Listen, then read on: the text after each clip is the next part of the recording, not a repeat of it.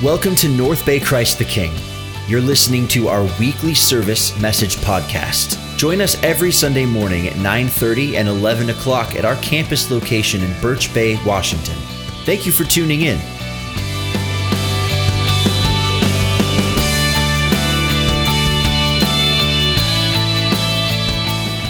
All right, well, we're continuing our summer series here, Chase the Win. Really looking at how about this? Who are we chasing? That's really comes down to it. And I was like chasing after and striving and trying to grasp something greater. And I thought of, chasing after win. We're running after something. It's hard to get a hold of a little bit. And I just thought of a story. It's a real life thing that happened. Did you ever hear about Larry, the lawn chair Larry? Has anybody heard lawn chair Larry? You ever heard that before? Some of you know, I remember I shared that with you. It's a real true story that happened. When you hear it, you're like, nah, that really happened. This really happened. Lawn chair Larry, he got the title. Larry Walters is his name. And Larry, he was a military vet, and really after his career, he didn't have a whole lot of beyond his life. Really, in a sense, got bored with life. And so he had this brilliant idea one day. He was in his backyard, and he thought, gosh, I really want to go and do something a little bit bigger and higher in my life. And so, you heard people, getting high. Well, Larry literally wanted to do that. And so he took 45 weather balloons, went down to the military army surplus store, 45 weather balloons, and tethered them to his lawn chair, filled them with helium. And they got some friends together, and they were going to help him get lifted up into the air. Now, he didn't just kind of go with it, he knew that if he wanted to get up in the air, he's going to want to have a good time. And so what he ended up doing was he made some sandwiches and packed a 6-pack of Miller Lite and was ready to go. Also, he brought a BB gun, and the theory was after he gets untethered, he'd float up in the air, maybe 30, 40 feet, and just kind of float around his neighborhood, and people can wave. Look at Larry's up there in a lawn chair and balloons. And then he would, when the time was right, he would shoot with the BB gun, the balloons down and slowly come back down to earth. That was his plan, okay? Didn't go that way. As soon as they cut the ropes, Larry shot up like a cannon, really high, really fast up in the air, and he ended up, can you believe this? Not just a few hundred feet, but thousands of feet. They think that Larry climbed about 16,000 feet in the air in the LA area. Well, he drifted very, very far from where he lived and got into the LAX air traffic. And literally pilots saw as they're flying like, what are you for? I think it's a guy in a lawn chair floating there. No, what are you drinking? What you say? No, it really truly is happening. So what happened is Larry got to a height. They don't know because he panicked a little bit and he was stuck up there. And so what do you do when you panic? Well, you eat the sandwiches and drink the 6-pack of beer. So I don't know if he passed out from the alcohol or the altitude. They really don't know, but he was out. And so you can read the story of the details. They ended up getting like a SWAT team to get him down, and he fell into some power lines, and it was a messy, messy thing. He ended up getting arrested, got a $4,000 ticket to do that. And so here's the thing. They ended up interviewing Larry, local reporter. Can you imagine going up to him? Okay, Larry, a few questions were this. Were you scared? Yes, I was scared. He actually said a little bit more in the article. You can read that later. It's not something we say in church, the words he used. Larry, would you do that again? No, which good answers, quick learner. And then here's the big question. Larry, why did you do that? His answer was this: I just got bored sitting around. And I thought, in life, that's kind of is what we do in life. We look for entertainment. We look for things in our life because our issue in our life is much being discontented with what we have. Discontentment is an issue that we all can struggle with. Now, I don't know if you take the extreme measures that Larry did of dealing with your boredom and your idleness, but reality is we can get desperate in trying to bring fulfillment in our lives. Now, if there's anyone in history who had a shot of finding fulfillment, if there's anyone that we look back in Scripture that had it all and had the potential to have it all, was Solomon. And yet at the end of his life, the most interesting man in the world back then is it wasn't enough. As we were reading through the book of Ecclesiastes, what we find is Solomon repeats over and over and over in his life that what he has is meaningless. I mean, he chased after wealth and wisdom and wine and women and worldly pleasures, and at the end of the day, he calls it meaningless. Meaning, the word meaningless means like vapor, smoke, emptiness, and chasing after so much that you never quite achieve. It's never enough, no matter how far you go and the heights that you would go in life. Larry and Solomon, as much as they have extreme cases we can look at, we can all relate with in life. But here's the question I want to wrestle with today is why? Why do we deal with discontentment? What is it that makes us take extreme measures to fill the voids in our life?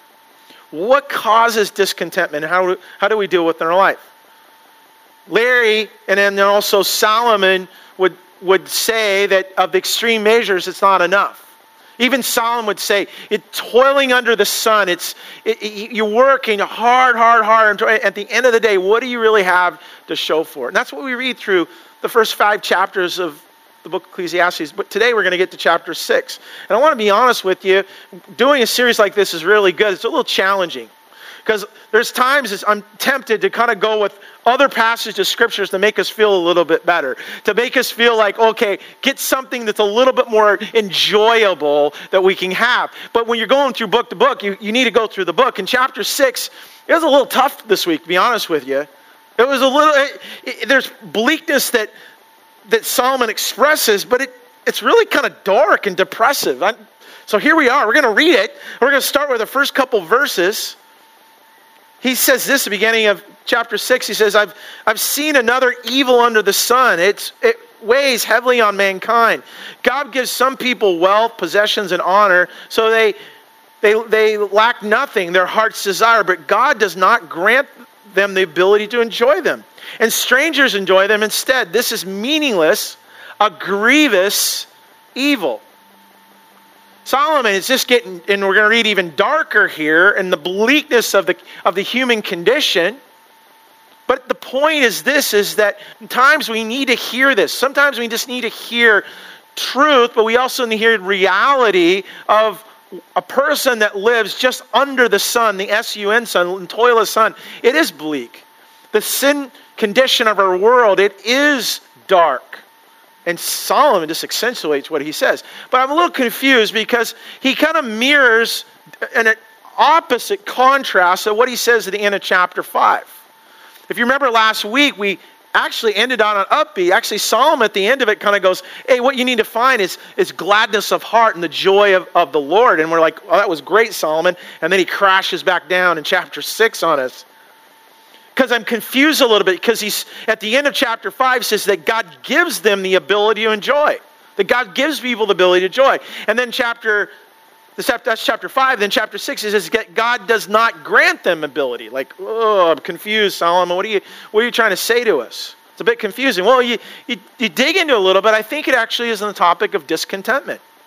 I think that what we find is the issue is not whether you have wealth or whether you have possessions or whether you have power or whatever you get out of this world. That's not the issue, whether you have it or not have it. It has everything to do with your contentment or not discontentment. That some are able to enjoy what they have because there's appreciation for it. Others are not able, as much as they have everything in, it's still not enough. And so when I see this contrast, when he talks about in chapter 6 in these verses about how a person has everything and they don't enjoy any of it, but then the strangers that are around them actually enjoy what they have. Well, what's going on there? Well, my picture is, if you ever watch like a movie of a famous person, you get their life story or documentary. You see them and you got this, imagine like a massive LA party that's going on, pool party and music and food and dancing, just this massive party that's just happening in a rich mansion in LA, and everybody's having a good time except the guy that hosted it or the woman that's their party. And people come up to him, hey, how come you're not enjoying your own party? What's wrong? What's going on? It's like, it's just, they've had one party after party. They've experienced it all. It's like nothing. There's a hollowness to them. Solomon's saying strangers are enjoying what they have, but the person themselves not enjoying it. There's something deep with them, the issue of discontentment. The funny and famous comedian Jim Carrey was one who referenced himself of being that way. He says, I think everybody should get rich and famous and do everything they ever dreamed of so they can see it's not the answer. Solomon was the mega rock star. He was the mega celebrity back in that day. And at the end of it all, his life was empty. It had lacked meaning to his life and purpose. What happened though? What happened to Solomon? What brought Solomon to write these bleak words here in chapter 6 and you read through the book of Ecclesiastes? Now, some of it's a lament, some of it's just bearing his heart. Has he always been this way? Well, what we find is that in the story of Solomon, his life journey, there's a lot of brokenness, pain, but much of it could have been self-induced as we look along. But he didn't start that way.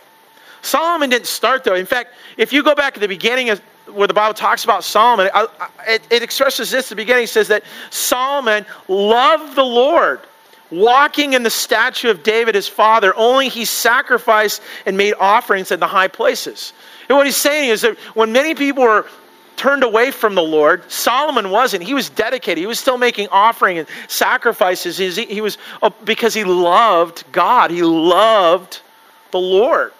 He was passionate about the Lord. This word love is a rich Hebrew word. It means to love dearly, to make someone your beloved. Solomon started out with a desire to please God. And God was pleased with him and his love for him. That God comes to Solomon and says, I love the fact that you love me and I want to bless you. I'm going to grant you a wish. It was this make-a-wish moment that Solomon received. And God says, I'll give you anything you want. And you know what Solomon asked for? Was it? It says here, it says, give your servant therefore an understanding mind to govern your people, that I may discern between good and evil, for who is able to govern your great people? What Solomon's saying is, I want wisdom.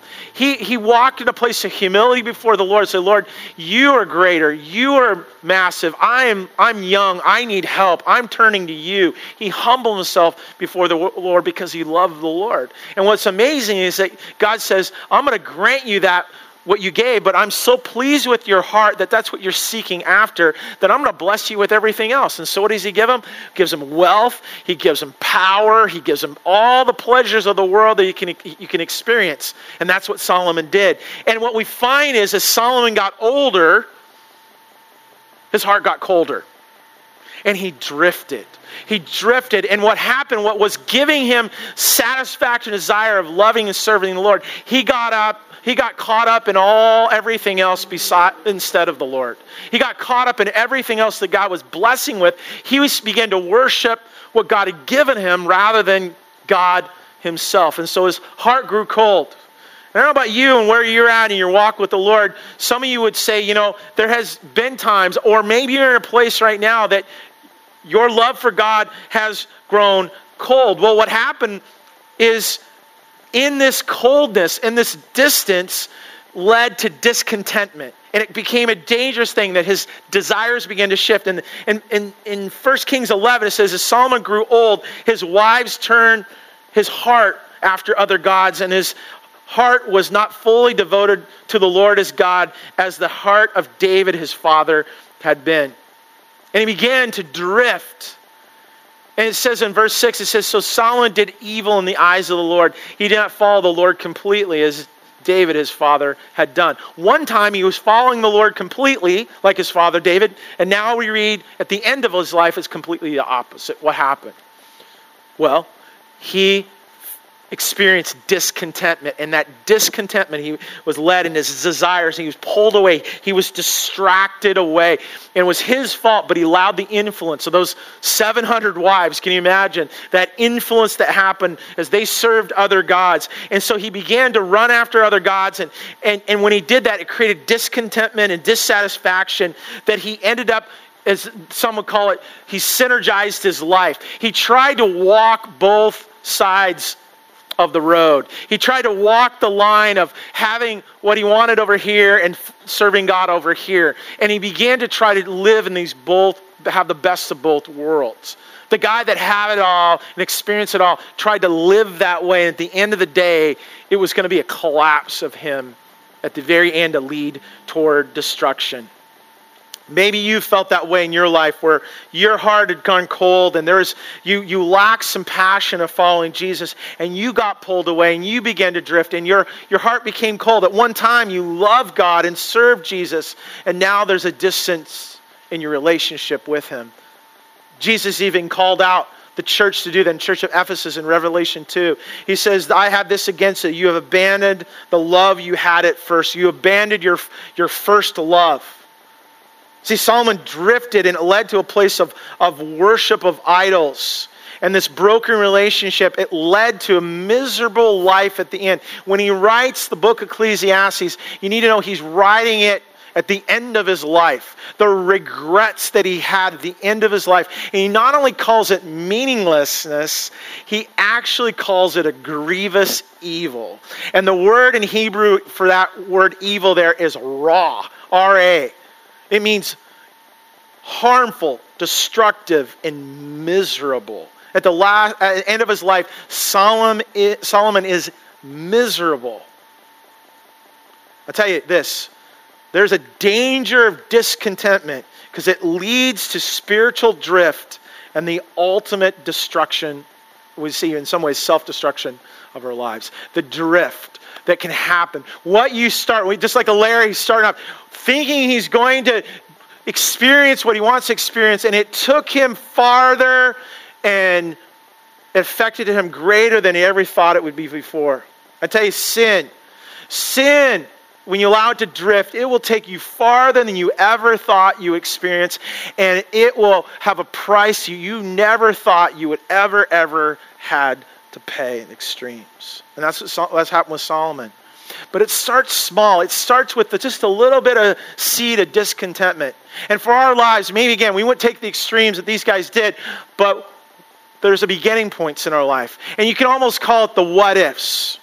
Or the if onlys. The if onlys of life. You know, if you had more money, then you would be happy, and then your family would be provided, or whatever the needs that you think will make your life happier. If only my job could change. If I had a different job, or a better job, or a more well-paying job, my life would be better. If only I had a girlfriend or boyfriend, or if only I had a spouse, and if the spouse would love me for who I am, and if only I had a solid group of friends that can encourage me. These if-onlys, and the danger of these if-onlys is this. When we get into the if-only mode, we're blaming everyone and everything else for our dissatisfied and our discontented lives, and rather than owning it. So what we do is we shift blame in the if-onlys. You blame your bank account, your spouse, your ex, your kids, your job, your health. There's someone else or something else that we can blame. And when we're missing out, we're trying to find true meaning in our lives, we're never really wrestling down the issues of discontentment in our lives. I'm going to say something that's just super obvious, but we got to hear it today. We got to hear this. I got to hear it obvious in my life as well. See, I think Solomon came to this conclusion, and I hope that we can come to this conclusion, is this. Our discontentment, here's our core truth today. Our discontentment isn't a problem with our circumstances, but with our desires. Is that true? Our discontentment isn't a problem with our circumstances, but with our desires.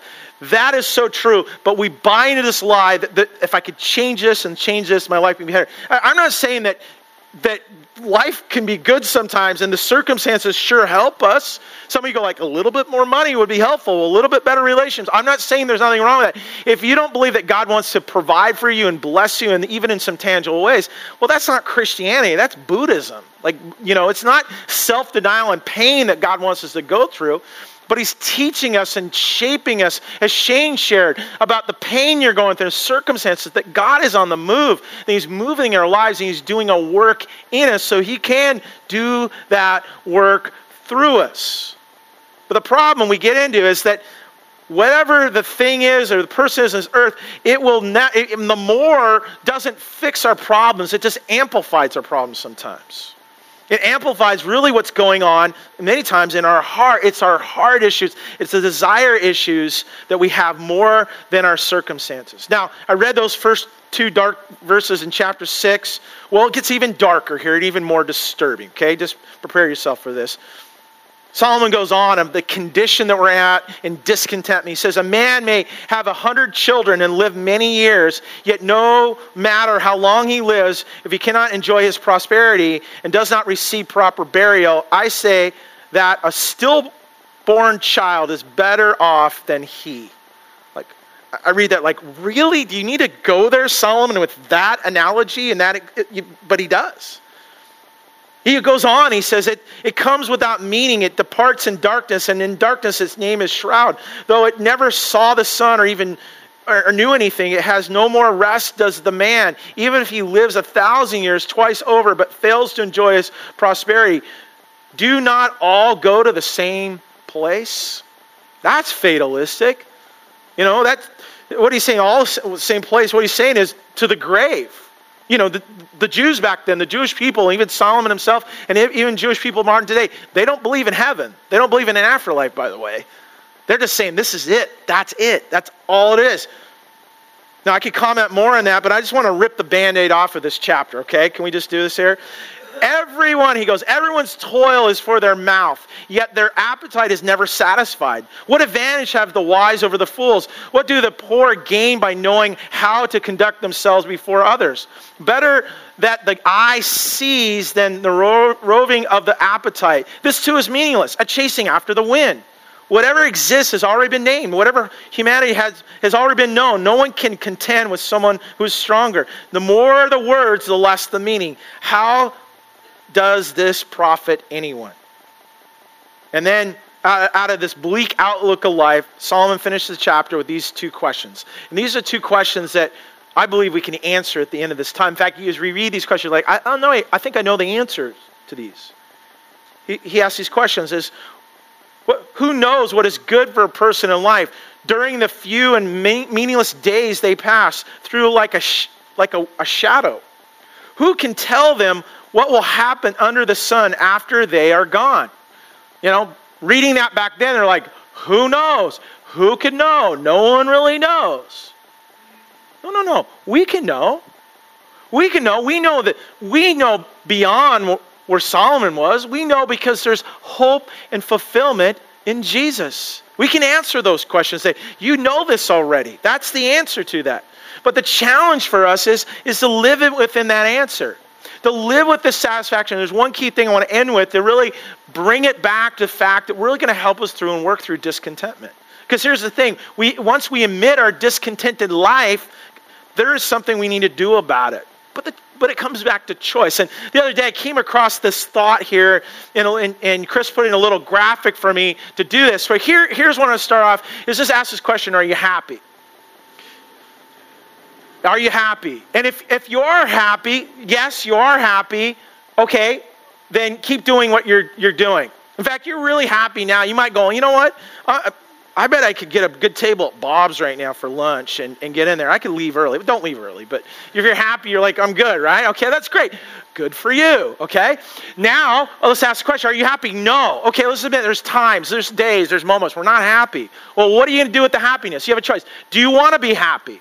If you don't want to be happy, no, well then, keep doing what you're doing. Good for you. You're not happy, you're living your miserable life. You know people like that. Are you happy? No. What are you going to do about it? Nothing. I'm just going to live. It's your identity. There's people out there that live with the identity of not being happy. This is the way life is. Oh, that's sad, right? I don't know about you. That's not what I want to live. And so I do. You're not happy? Yes, I'm not happy. What, did you want to do something with your happiness? Well, here it is. Change something. You're like, yeah. It comes down to that. It's a choice that we have to make. Why? Because your discontentment has to do with your circumstances. It has to do with the desires that you have. And are you going to put those where you are in your desires and get to the heart issue is there? So here's the thing. Are you living a discontented life, a dissatisfied life? What do we do? Well, I want to talk about some proactive, practical steps in diffusing discontentment. The first is very simple. You could come up with this list, but to help us out, here's a few. Stop and reflect. Just stop and reflect. We're really good as human beings, or actually really bad as human beings, of just being.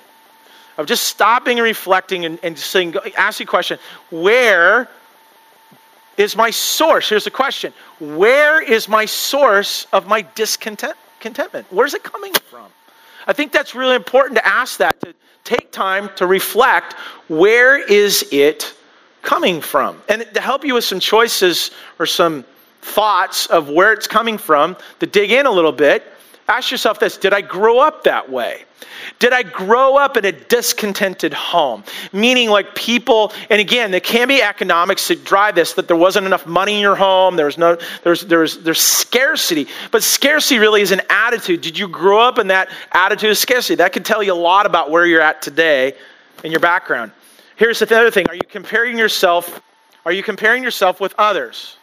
But we'll get to that later. Are you comparing yourself with others? How about this one? Is there an inner angst that you have? Is there inner anger? Where's that anger coming from? Are you angry at other people? Or you find there's injustice, like they get the fair share and I didn't get what I wanted? And do you struggle with that a little bit? Do you struggle even with your own anger against yourself? You have problem maybe forgiving others, but you forgive yourself. You live in regrets. You have ultimate buyer's remorse, or you made decisions in your life. You're going, oh, I wish I wouldn't have done that. There's a sense of discontentment. Where's that coming from?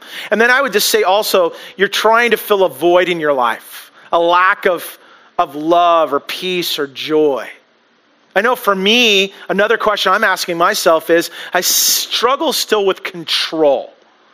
And in my striving to find control, there's a discontented part of my life. There's a dissatisfaction. Where is that coming from? I think it's good to stop and reflect on that. Here's the thing: what's so beautiful is God will reveal that to you if you ask. He says, be still and know that I'm God. Take the time this week.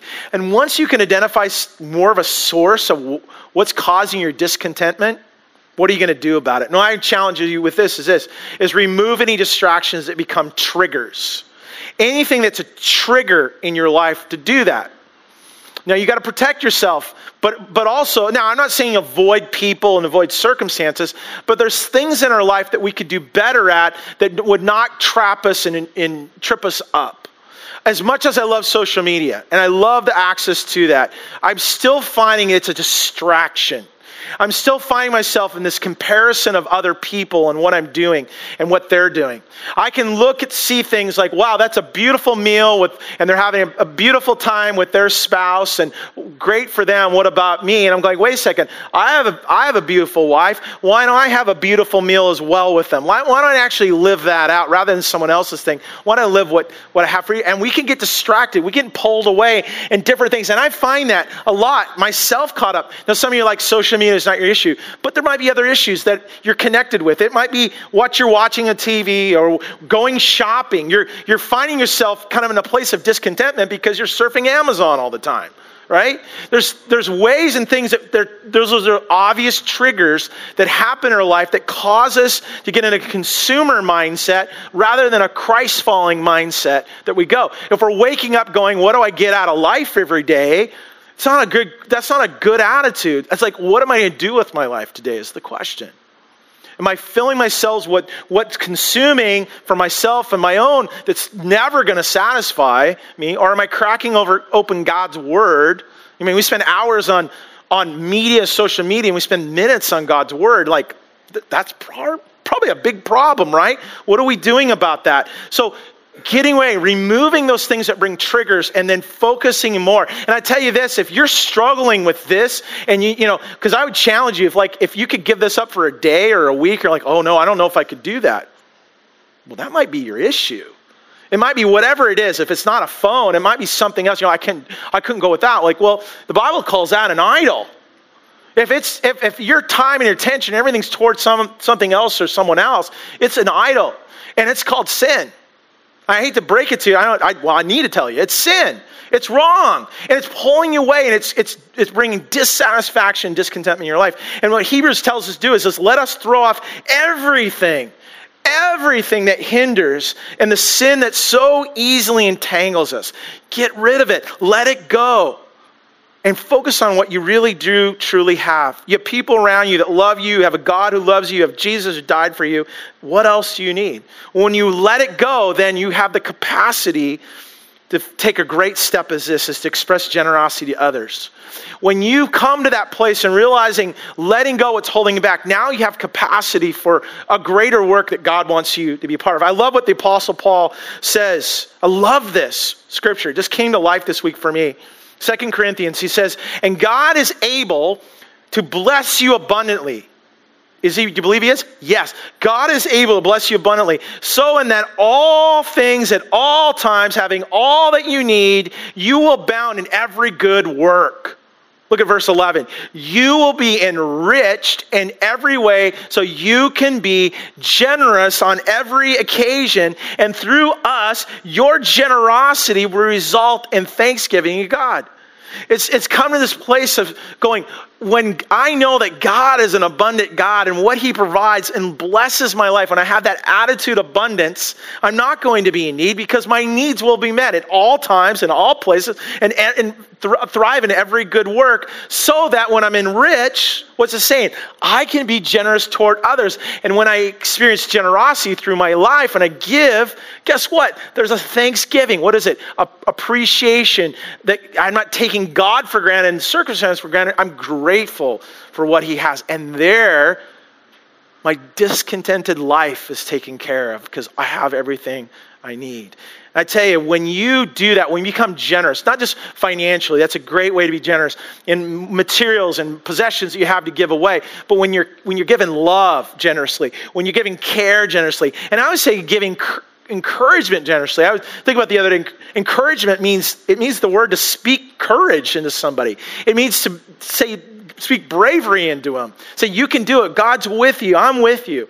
I love Hebrews. It says, let us consider how we spur one another on toward love and good deeds. I love that word spur. It's like a horse, right? Kind of get the horse going, get it moving. You know, sometimes we need kind of a pat on the back or a kick in the butt, right? Sometimes we need to get going, to get moving in life. And when we're doing that, we're encouraging each other. I tell you, we live in a cutthroat society, and it's the scarcity mentality. And there's competition that happens. And I tell you, you need to realize when you are generous, it's like being a cheerleader. If you're jealous, to combat jealousy is to be a cheerleader, to encourage people. And when you encourage people, because it's hard to be jealous of someone you're encouraging. It's hard to be jealous when you're giving and pouring into a person. And that competition in our world, and that battle we got to fight, we don't have to fight it alone. We just model what Jesus says, or what Paul says of Jesus. He says, who being the very nature God did not consider equality with God something to be used for his own advantage. Rather, he made himself nothing by taking the very nature of a servant. That's our model to us. And when we serve, we find that we can fight that discontentment. We're using our lives, we're cheering others on. It's a powerful thing. So with that, speaking of serve, is serving where you are. It's serving where you are. And when we find ourselves in discontentment, is this: I don't like my circumstances and I want to change what I'm doing. So I wish I could do that over here. I wish over here. And if this could happen or this could happen. And you're realizing, whoa, God's saying, oh, no, I got you here. I got here, right here, this moment, this time, and this space, and this community, and your circumstances.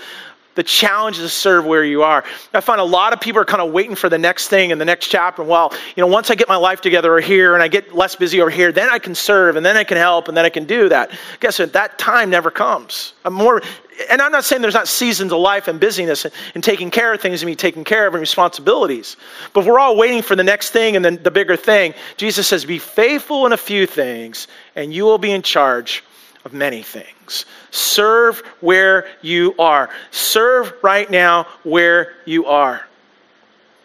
If anybody understood contentment, would be the Apostle Paul. In fact, if you needed a passage of how to find contentment, what I'm about to read is the passage in the Bible, hands down. But as I read this, you got to keep this in mind. Paul was not in a palace like Solomon who had it all. Paul was in a prison cell and had nothing. I want you to hear his words here. He says, I'm not saying this because I'm in need, for I've learned to be content whatever the circumstances. I know what it's like to be in need, and I know what it's like to have plenty. I've learned the secret of being content in any and every situation, whether well-fed or hungry, whether living in plenty or in want. Again, Paul is reading this not from a comfortable chair at Starbucks. It's writing this with his latte. He's in prison. He is in chains. He's under house arrest. He cannot leave where he's at. He is going to be sentenced to death. And he writes these, and he says, let me tell you the secret I have found in contentment. Now, when someone presents like, hey, can I tell you this? Can I tell you something? Can I help you? Here's something you want to listen, don't you? Okay, Paul. What is the great secret of contentment? And what you're going to read here going, oh, wait, I know this. I've heard this. So famously, he says the big secret of contentment. Here it is. He says, I can do all this through him who gives me strength. You've heard that verse. It's oversaid and underlived, that verse.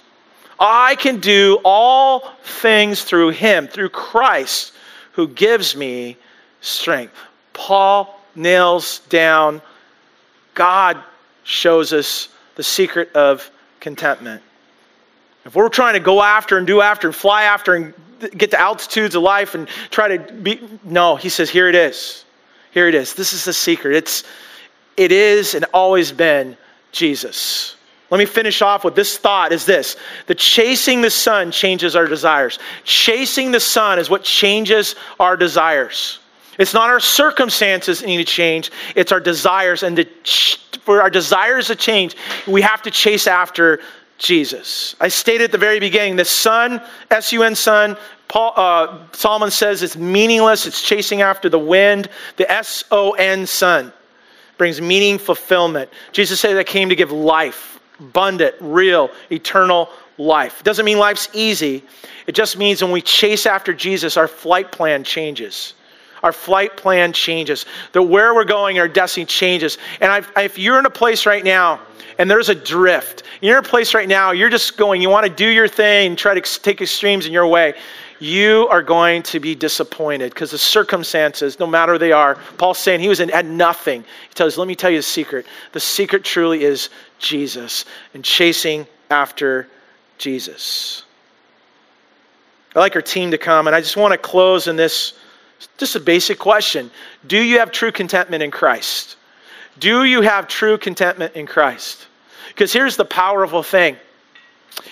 No matter what you strive for in chasing after Jesus, and as much as we're to chase after him and pursue him, but we don't pursue him all on our side of things. You need to know that's religion. Pursuing after God in our ways, and no matter how high you want to, fly like Larry in the lawn chair, or how Solomon tried to go to heights of experiences, none of us are going to get to God by ourselves. As much as we're to chase after Jesus, the fact is God chased after us. Out of his great love, sent Christ to come and pursue us. From the very beginning in the garden, he chased after Adam and Eve. Christ came to the cross, chasing our souls, wanting us in a relationship with him. The Bible says when you draw near to God, God draws near to you. And you might hear me this morning, you've chased after so many different things, and you've got discontentment. Are you happy? No. Do you want to stay unhappy? Yes. Okay. Well, I guess you could leave early if you want. Or you can be included in this prayer today going, wow, I need prayer today. I am dealing with dissatisfaction. I'm dealing with discontentment in my life right now. And I want to give it to the Lord. And I told you to take a little inventory. Maybe God's already revealed to you some things right now. Saying this is some areas. But I tell you, it's not about that even. It's about, are you pursuing a heart after God? And so what I love about chasing Jesus, when we chase Jesus, he changes our desires. The Bible says, delight yourself in the Lord, and he will give you what? The desires of your heart. Once we delight in the Lord and truly desire in the Lord, his desires become our desires. And that is the secret, Paul's saying, where you're going to find contentment. That you're going to find not just Jesus to be the Savior of your soul, but be the satisfier of your soul. And what more do we truly need? Will you pray with me?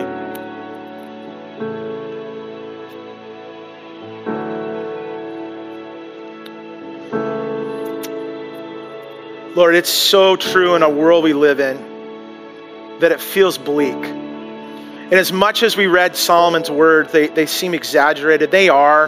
They're there to get a point. They're there to shock us.